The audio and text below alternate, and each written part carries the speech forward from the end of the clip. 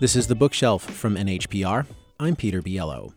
Imagine there's a virus living inside you.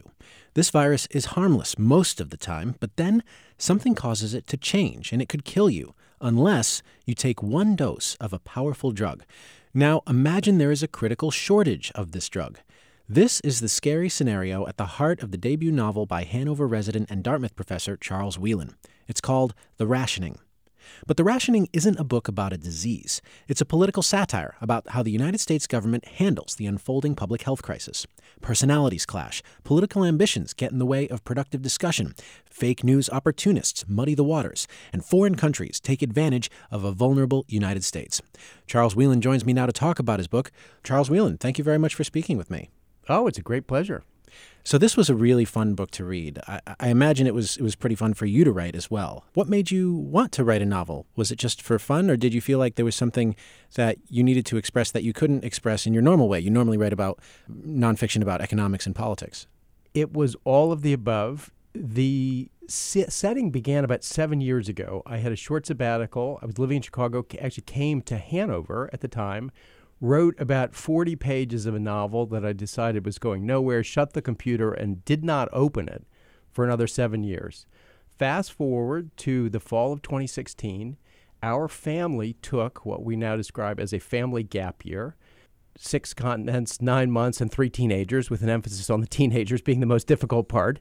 We set out to South America, and what we discovered very quickly is that I wake up about an hour and a half before my wife and about 5 hours before all the teenagers. So I was sitting there in all of these interesting places with not a lot to do, and I don't usually read in the morning. I opened my computer and the file that I had written 7 years ago with the novel, and I thought, it's not as terrible as I remember it. So mostly because it put me in a good mood and because I love writing and because I wanted to take another shot at fiction, and, as you pointed out, I had lots of things to say, I just started working on it. Well, what do you think was the primary thing you were trying to say? This is a book about, not necessarily about disease, but about politics and the way the government works. What did you want to say about the way the government works? It started as a book about disease, but in that intervening time, it became, as you suggest, a book about governance. What I really wanted to say is governance is essential. Good governance is not always beautiful, but people muddle through. There are actually some explicit passages in there about muddling through historically. Many of the characters, actually the most important characters in the book, are not named. Generally, if you have a name in this book, you're the least important character. Like the president doesn't really have a name. He's just the president. The president, Secretary of State, the chief of staff, the people who are doing the lion's share of the work are unnamed, and that's quite deliberate as well, because there are always folks like that. So this is, in many ways, an homage to imperfect governance, which is really all we can expect, but it's really important. One of the questions I had about governance as I read this was whether or not democracy is the best possible system for addressing a crisis like this, because they not only have to figure out the best system or the best solution, but they also have to figure out which one is the most politically palatable. What is the one that they can explain when all the dust settles?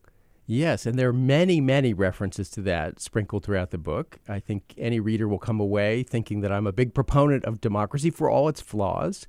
A major plot point concerns interactions with the Chinese government. I mean, I don't think we're giving away too much to say that a virus hits the country. It's not cataclysmic, but it's serious, and for assorted reasons, there's a shortage of a really important antibiotic. The Chinese government offers to supply the United States to fill the shortage with some strings attached. And at that point, it does become about a democratic system in the U.S. muddling through a non-democratic system in China. There's some other references to allies, India in particular. At the end of the day, this is something that weighs in on the relative merits of democracy. Mm-hmm. And one of the tricky questions here is weighing the value of thousands of lives lost now versus the potential to lose several thousand more lives in the distant future. Yes, the president has to make a very difficult decision during the book about whether he and his staff should accept the Chinese offer, which has these strings attached, but will cost Americans a great deal for as long as the next century on the environmental front, on the national security front. And absolutely, it is about weighing the present versus the future. And one of the themes of the book is it's always easiest to decide in favor of the present. People stand up and clap, and the people in the future aren't born yet. So yes, that's one of the themes as well. But we have to emphasize how much fun this book is, because it's not. Yes. It is a deviation from all of my nonfiction book, even as it advances all those themes in some ways more directly than some of the nonfiction stuff that I've written. Yeah, I mean, you've chosen to be funny about very serious subjects here. I'm wondering why. Why was humor the best way to approach this? Well, the first thing is I never actually try to be funny. It's just your writing, and the characters are kind of funny. There's the strategist in the book who is kind of a Dick Morris type character. And if you create situations in which there's a lot of tension and you have some offbeat characters, the humor just kind of happens. I think I also have kind of a certain cynicism. The book begins with Bobo the chimpanzee. I won't give that away, but I think that's also kind of a cynical nod to the way we sometimes look at shiny objects in the news, even as much more important things are lurking underneath. But yeah, it wasn't deliberately engineered to be funny, but there are many moments of comic relief.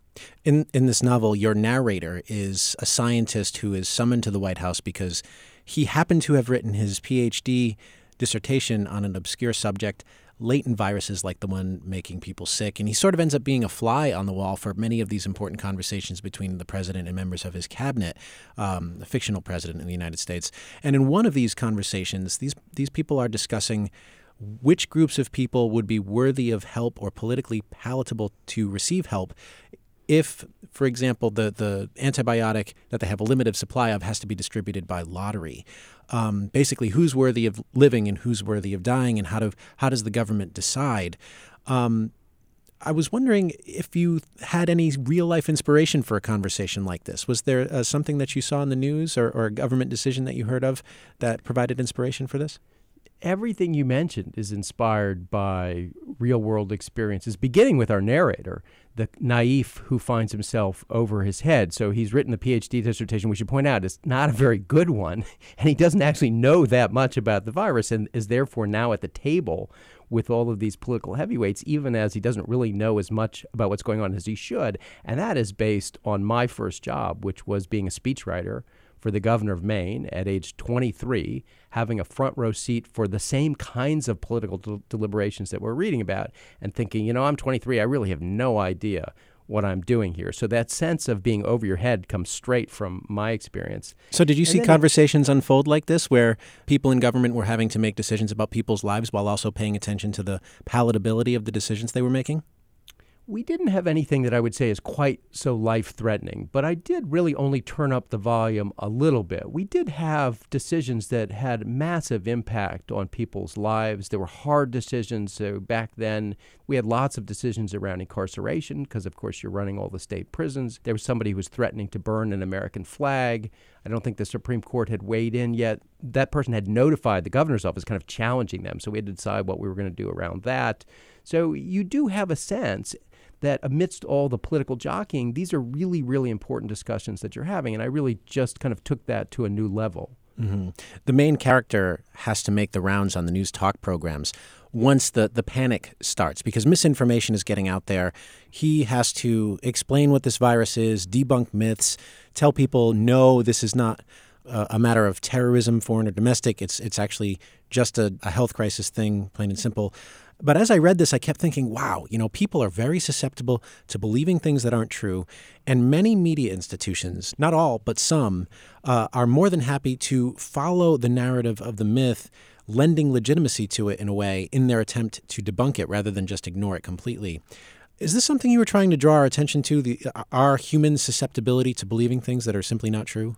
Yes, absolutely. The protagonist does a satellite radio tour, which I have done to promote events where they put you in a room and you do 10 or 12 radio interviews back to back, and somebody does actually hold up a sign to remind you what city you're speaking to. You're talking to Chicago now. You're talking to Dayton. Exactly. Yeah. And there's a joke in there. Yes, and many of these are very short interviews with radio hosts who have very strong preconceived notions, whether the government should be blamed or whether markets are the solution, and whatever problem comes along. In this case, the outbreak of this virus is just more fuel for whatever pre-existing belief they have. Now, I hope you noticed that there was a little nod to public radio, which is the best among the bunch, and that the character actually points that out because it's a longer conversation. But when you have 80 seconds to make a very important point, much of that message can get lost, and our protagonist starts out very bad at getting across the key points. Yeah, and I should say that it's interesting to see from the other side what it's like for the interviewee to have to stick to those talking points, because I, from the position of interviewer, have been in the position where I've tried to get people to deviate from those talking points. So interesting to see, just as a personal matter. Yeah, and I've been on both sides as well. I was a congressional candidate in 2008, 2009. I was a journalist for The Economist, so I have literally been on both sides of those interviews as well, and that is something that comes through in the book. You were a congressional candidate? I ran for Congress in 2009 in the special election to replace Rahm Emanuel right after he was appointed Obama's chief of staff. So, yes, I was out there. There were about 13 candidates in the Democratic primary. I was one of them. So, yes, I have that firsthand sense of speaking to either the Rotary Club or the equivalent of Rotary Club and trying to make some point. So, in running for Congress, did you learn anything that ended up being helpful in writing the Rationing? I did. I had to that point been what we might describe as a policy wonk. So as somebody with a PhD in public policy, I could certainly explain all the merits of a carbon tax. But of course, that doesn't work when you're a political candidate. So one of the most important characters in this book is the majority leader of the Senate, who is a somewhat unpolished person without a college degree, but someone whom the president leans on very heavily because he has remarkable Main Street political skills. And there are several junctures in the book where the president calls him aside and says, how are we going to sell this being whatever they're deciding to do, on Main Street or to a Rotary Club. And I have developed great appreciation for people who can take important ideas and explain them on Main Street, even as I've developed great skepticism for people who can take bad ideas and sell them on Main Street. The key is you start with a good idea and sell it, not you start with a bad idea and propagandize it. Your style as a candidate reminds me of how you described the Secretary of State here in this book, who I think you described here as, imagine your worst college professor, but more boring. Was that how you described it? Take away the charisma. Yes, I think her speech, she does try several times to run for political office. She's extremely bright, one of the most impressive characters in the book, but doesn't have that political skill. And I think there's a little vignette there where her announcement speech is turned into a college drinking game. It's so boring. People watch it on YouTube. And when she says wonky things, you have to drink. Yeah. This story takes place about 2 decades from now.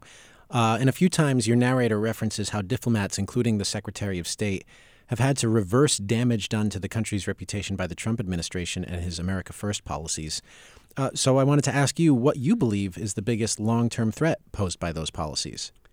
Well, so what happens later in the book is the United States, has a shortage of this important vaccine for reasons that are unique to the United States. So the rest of the world is not suffering the same shortage. So, of course, we need to go hat in hand to other countries that are likely to have a surplus.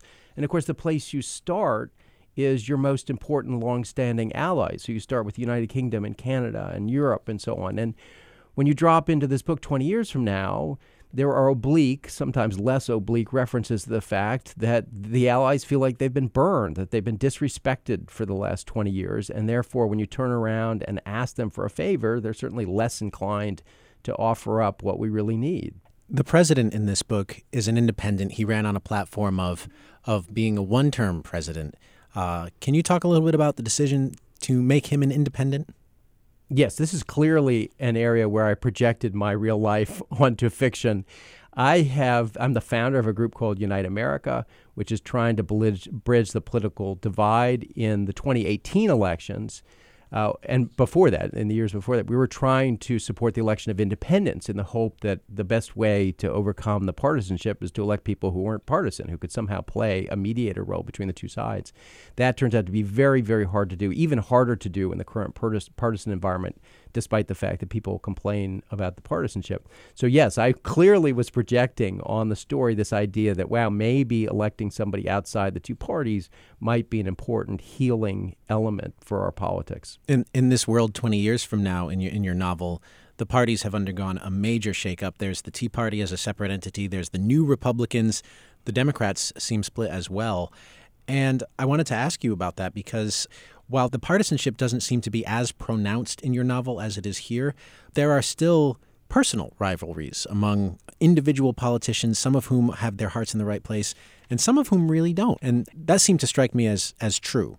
Yes, I try to project forward the current political inflection point, and I do think the parties are in a place where something's going to happen, some kind of escape valve. And so, as you point out, 20 years from now, I've projected out that the Republican Party splits in half into the Tea Party and the New Republicans, whereby the New Republicans are kind of the old low-tax country club, small government Republicans, and the Tea Party takes more of the social issues, and that allows them, they couldn't reconcile those two things, so they split apart.